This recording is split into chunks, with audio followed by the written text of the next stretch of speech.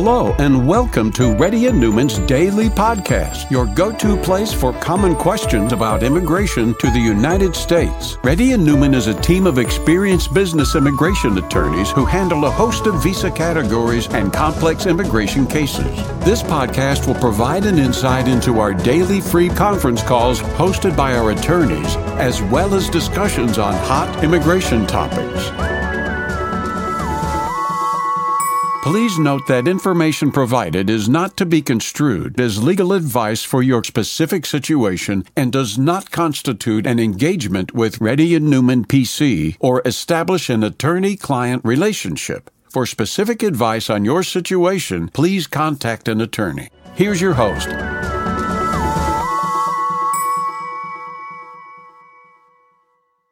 Good morning, everyone. My name is Rebecca Chen, and I'm a partner with Reddy Neumann. I'll be conducting the conference today. If you are just joining us, there is a link in the chat where you can fill out your question, and we'll be calling on people in the order of that Google Sheet. Shruti, can you start our first question? Sure, Rebecca. Naman? Yeah, hi, can you hear me? Yes, go ahead. Okay, so I'll read out from what I've written. I'm employed with the startup in India, and the startup has recently opened an office in New Jersey, and they are considering to send me to US on an L1B, which is a specialized knowledge visa, but they don't have a legal team or a lawyer yet because these guys are startups. So the company is ready to provide letters, document, fees, etc. needed for the filing. But would it be okay for me as the candidate myself to find a lawyer and facilitate whatever is required by the lawyer, or someone else in the company needs to reach out to a lawyer? And what is the fee that you charge for the filing of the L1B? Yeah, so the L1 is a company-sponsored application. So ultimately, it is up to the company who they use as an attorney for the case. If they aren't already working with someone, you can always, as the employee, suggest someone to the company, but the company is not obligated to, go with your suggestion necessarily. But yeah, definitely you could recommend a firm to them if they are ready to proceed, but just haven't contacted an attorney yet. For our fees in particular, you would need to have the company reach out to us, and then we could send them that information privately. They have actually assigned me saying that, if it's okay, you can go ahead and do all the work. Sure. So in that case, what's the fees structure would be? So we can't talk about it here on this public call, so it will need to be through email. Okay. I will put my email address here in the chat, and you can email me to put me in touch with the company and discuss with them in more detail. Okay? Okay, got it. Thank you so much. Sure. Sai Hitesh? Yeah, hi. I have submitted the question via Google Form. Yeah, so the only way to have the H-4 EAD premium processed is if it is submitted concurrently with an H-1B that is being submitted in premium processing. So the H-4 and EAD on their own cannot be premium processed. For you, do you have an H-1B? Oh, it says you have 1 year left for the extension. It really depends on your company then in that situation. If the company is willing to file the extension early for you, they could technically file an extension now. Normally, the filing window for an extension is 6 months prior to your current expiration date. But if they are amending some terms of your employment, for example, if they are amending your salary or amending some of your job duties, they can file the amendment at any time and request the extension at the same time. So that has been one method that a lot of people have been using in order to file an H-1B extension early and therefore get the H-4 EAD submitted in premium processing. But that really depends on your company and their willingness to do the amendment plus extension now rather than waiting until next year. Okay, can I only file H1 amendment without H1 extension? Yes, you can, but it will basically, if you file an amendment only, then you will, the end date on the H-1B, H-4, and EADs, the end date on that will be your current end date, which is about a year from now, like 2024.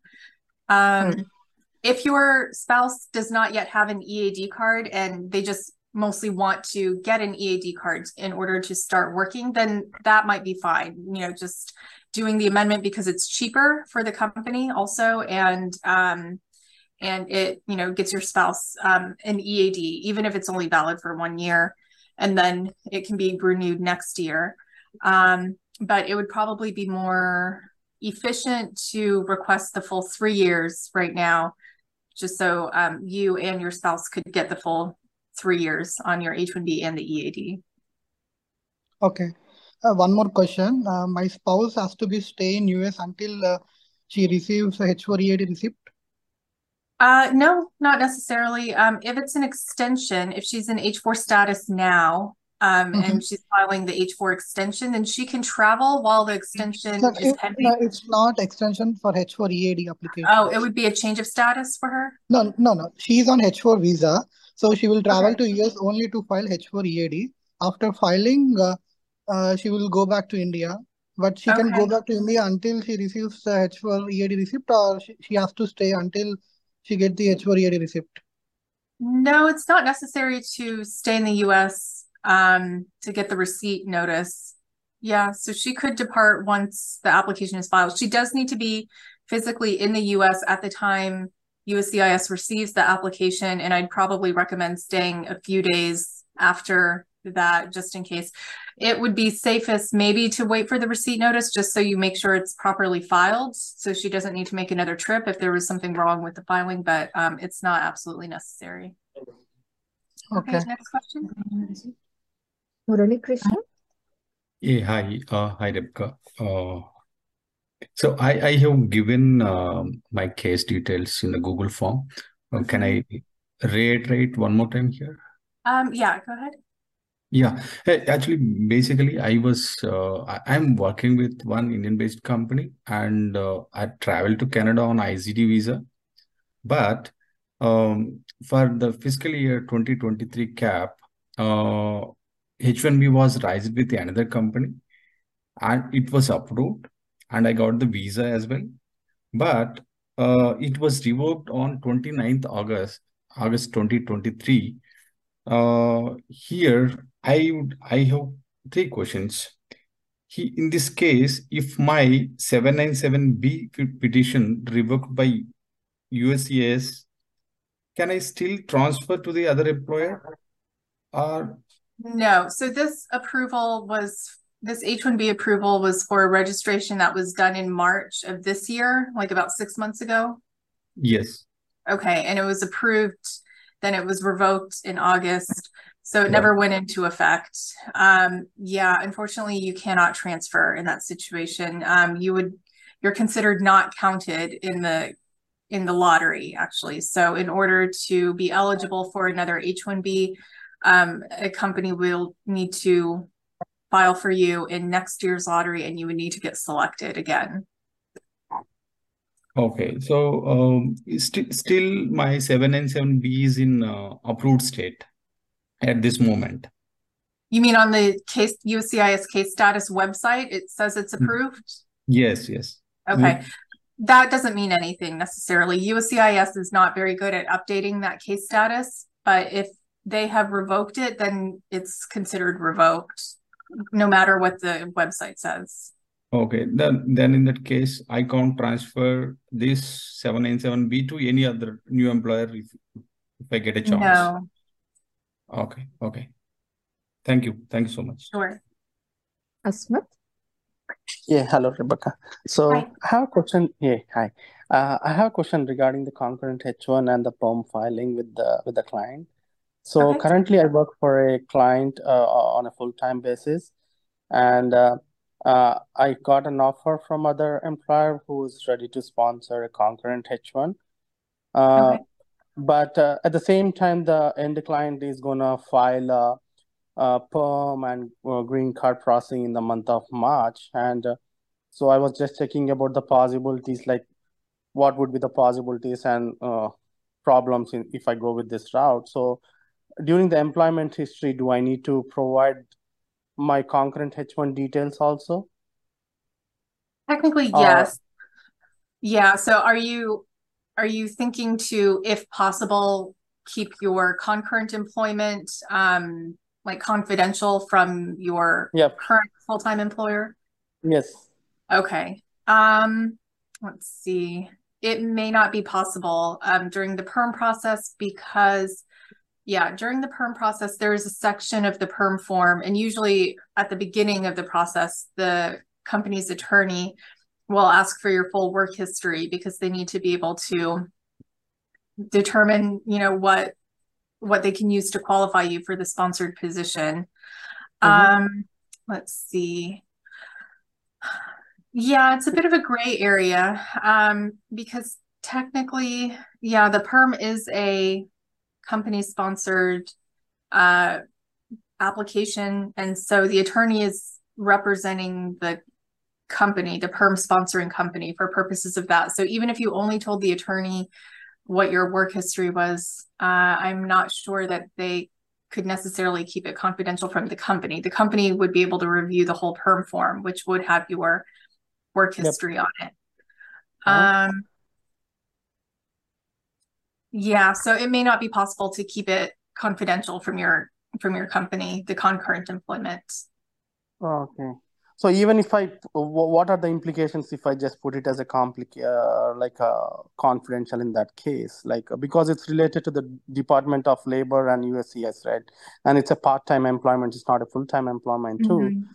So do I still need to be revealing that because I technically don't know how many hours I work, and it's that. Oh, sorry, I think he got muted somehow. Let's see. Shruti, can you unmute? Sorry. Yes. Okay. Yeah, I got it. Okay. So since it's the labor is more related to the Department of Labor, right? Do they check employment history of a candidate? They could. Well, not so much the Department of Labor, but what we've seen sometimes is, for some reason, the consulates have occasionally used a perm work history and compared it with people's DS-160 work history when they're applying for a renewal of an H-1B visa or something like that. And occasionally, not very often. And we would see this more, I think, under the Trump administration. But we had sometimes seen the consulates calling out discrepancies between the work history listed on the perm form and the work history listed on their DS-160 when they were going for visa stamping. So that's why we try to keep the work history as consistent as possible. It is possible. So technically, the way the perm form is phrased is that they only require you to list the prior employment that is being used to qualify you for the position. It is possible that you have prior history that wouldn't, that is sufficient without needing this part-time concurrent employment to be listed, but you would probably only be able to determine that by talking with the attorney who's working on the perm. Okay. So that's why I'm not sure that if you ask them to keep it confidential, you can try that, but unless you have an agreement with the attorney personally to where they're representing you personally for purposes of the perm, technically there isn't anything that would guarantee that they wouldn't let your current employer know. Oh, okay, got you. So, and one more last thing on this one, on the concurrent H1, Repika. So is there any way that when we work on another employer and if they run a pay stubs or W2 or anything like that, is the primary company will come to know no, through any means of way? No. Yeah, unless you disclose it to them, they wouldn't, your current company wouldn't be notified. Okay, got it. Next question. Hi, Rebecca. Thanks for taking my call. Sure. You have filled out the Google Sheet. Let's see. So during their prior 10 years of having the visitor visa, was there any situation where they stayed longer than the 6 months? Okay.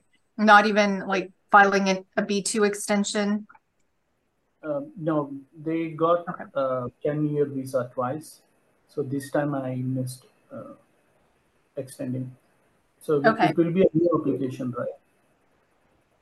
Will it Yes. be a So new application? Yeah. sorry, I can't hear you very well, but it would be a renewal of the visitor visa. So technically, I think they can go on the DOS website. It may qualify for the Dropbox. I don't remember if the B2, no, I don't think the B2 would qualify for the Dropbox necessarily. Yeah, so they may need to just apply for a new B2 visa. But if they have never had any problems with overstaying their visits here in the US, then it shouldn't be too much of a problem to get the visitor visa again. Okay, and can I use the EAD document instead of H-1B? Oh, to show your employment in that's fine. Okay, and I lost my. Should I be providing I-485 too? You Because that can, yeah, because that's the basis of the EAD. I lost my receipt notice, but I have the receipt number. Okay, you can go to the case status website and do a printout of that shows that it's pending. Or if you used an attorney for the I-485 application, the attorney should have a copy of the receipt notice on file, so you could reach out to them. Yeah, I did not use. So, so the printout of case status should be enough. Yes, yeah, that should be fine. And while adjustment of status, I will not have any issues, right? Because of not having receipt notice. No, yeah, no, there isn't really any situation. Although I would say if you're traveling and using the advanced parole, we usually recommend that you have the I-485 receipt notice. So you may want to request a replacement notice. If you go to the USCIS e-service request, I believe one of the options is to request a replacement notice or request a notice that went lost. Okay, sounds good. Thank you. Sure. Sandeep? Hey, Rebecca, this is Sandeep. My question is related to amendment. Okay. I have H-1B extended this year, and that time I was working with a client who was in New York, but I work remotely. And now that contract is ended, and I'm going to get into a new contract. Okay. Do you think that I need to submit an H-1B amendment for this kind of a situation? Because I'll be working remotely, but the client address will be different. So your physical work location is not changing? No, it's not changing, and it is mentioned in my LC as an address too. Is your home address? Yeah. Okay. I would say if you don't have plans to renew an H-1B visa at the consulate anytime soon, then an amendment is not needed. So an amendment is only needed when your physical work location is changing to a different MSA. However, the consulates, for whatever reason, have kind of an additional requirement where they usually want to see the most recent contract, work order, and client information in the most recent approved application.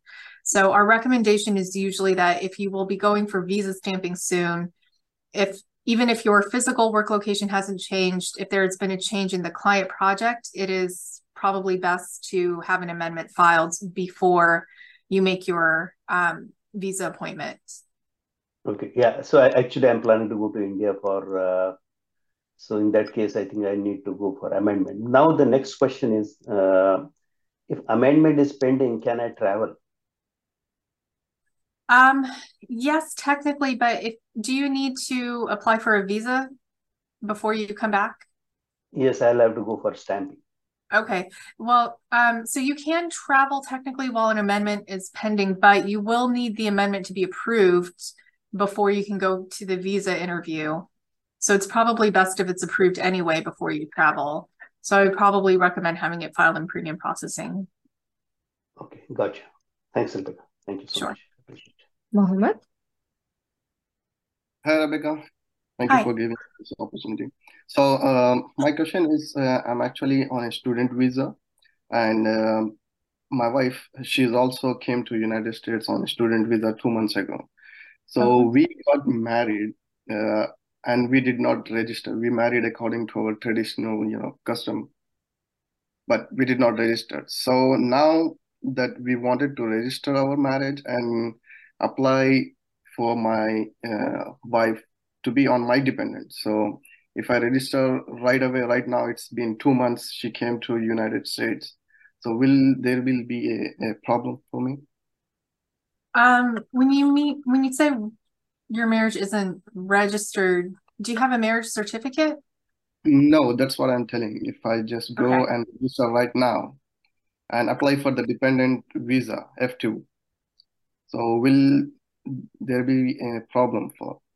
Probably. You need to provide a marriage certificate. No, So sorry, I cannot portray good. But what I'm saying is, I'll just go ahead and apply for the marriage certificate and okay. then apply for the dependent visa. Okay. So my question is, she just came in here on student visa. Now she is moving on to dependent visa F2. So will there be any problem after No, submitting? as long as the marriage certificate is submitted with the F2 change of status application. So she'll need to also get an F2 I-20. So Yeah. you'll need to contact your school DSO and get an I-20 for her as an F2 dependent to submit along with the I-539 application. But if you submit the I-539 application with the marriage certificate and the I-20, it should be fine. I know there's that 90-day rule, but Oh, has she been in she just, school since she got here?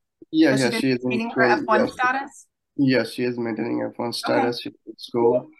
Everything is good, normal. But my question is, she just came to United States on August 20, so it's not been 90 days. So if I register now or before 90 days, that's what my question was. I don't think there will be too much of a problem. If you want to be safe, you can wait 90 days because it's Okay. almost 90 days anyway. But really, the 90-day rule is meant for a situation where you're entering on a visa that is meant to be temporary only, and you are applying for like permanent residence, like applying for a green card within 90 days of landing in the US on a B2 or an F1 or something like that. That's when the 90-day rule is more important. But for this, she's just switching from an F1 to an F2, which are both temporary visas. I don't see too much problem, but if you want to, you can wait 90 days to be safe. Okay. So for applying for the dependent visa, do I have to hire an attorney or no?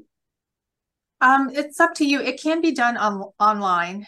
So if you are doing it on your own, the USCIS online portal is pretty good for walking you through it, and it shows you where to upload the documents.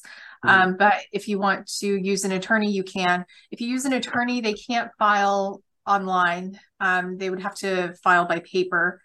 So it might take a bit longer to get the receipt notice because then it'll only come through the mail. But if timing isn't too much of an issue, which it doesn't sound like it is in your situation, then filing by mail with an attorney should be fine also. Okay. All right. Thank you. Sure. Reddy? Hi, Rebecca. I just wanted to inquire, similar to H1B, if when you have an EAD, you can apply for a concurrent job. Is that possible for an L1A visa? Yes. Yeah. So you have an approved EAD based on a pending I-485 application. That's Is that right? correct. Okay. Yes. Okay. So you have an L1A visa right now. If you're planning to maintain L1 status, then you are only authorized to work for your L1 sponsoring company only. But if you decide to no longer use the L1 status and just move on to using the EAD, you can use the EAD to, of course, continue working for your current company. But the EAD is a lot more flexible since it allows you, in addition to take on second, third, however many jobs on the side that you want to. And those other jobs don't need to be necessarily in the same fields as your approved I-140. It can be anything on the side. You could start your own business using the EAD on the side. The only thing you have to make sure of is that you are still, while using the EAD, that you still have one full-time job that is in the occupation that was listed on your I-140. That is required to kind of maintain your I-485 and keep it pending. But then on the side, using the EAD, you could take on any other job. Okay. Thank you so much, Rebecca. Sure. Anu? Hi, Rebecca. I posted my question in the Google form. So do I need to repeat basically? Yeah. So what was your last date of employment with your prior company? That is 13th, last Friday. Okay. Let's see. Did you already file for the B2 before last Friday? Not yet. Basically, I am still in the grace period. My last working day was 13th of this month. Okay. So Grace your period, 60 days would be like December 13th. Yeah, around then. correct. Okay. Yeah, the company applied for H1 and my wife and daughter H4. But in between, they laid me off. So yeah, so they will probably be withdrawing the H1B, and that will automatically kind of withdraw the H4 applications. Yeah, well, probably the smoothest route would be if you are able to find a company to do an H1B transfer before December 13th. That would be best, since then your family wouldn't need to do any change of status either. They would stay in H4. But I mean, they would need to file an H4 extension along with your H1B transfer if you do find another job offer in the next couple of months. But if it looks like that's not going to, or it's going to take longer than 60 days, then yes, the B2 has been a good option for people in a similar situation. You would just need to make sure the B2 applications are filed for each of you, and they would need to be filed before the end of the 60-day grace period. You wouldn't necessarily get a new I-94 right away. The thing with the B2 application is that there's no premium processing option, and it takes several months to process. It will likely be pending more than 6 months, actually. So really the point of applying for the B2 is to get the I-539 receipt notice to show that you applied for something before the end of the 60-day grace period. And that pending B2 application is what would keep you in a period of authorized stay beyond December 13th. And during that time, you can continue to interview for new jobs. And when there is a company that is willing to file the H-1B for you, they would file your H-1B application as a change of status from B2 to H-1B. If they can file it in premium processing, that would be best, so that you can start working as soon as the application is approved. So it's very likely that the B2 applications won't be approved before. I mean, hopefully you get the H-1B change of status filed before that 6 months. And what UCS has been doing is approving the B2 and the new H-1B at the same time, like processing both at the same time.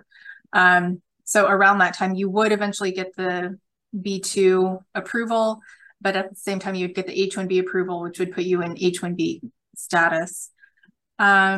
And then I know you asked about your daughter. Yeah, this has been kind of a gray area, because technically people coming as tourists on a B2 visa are not supposed to be attending school.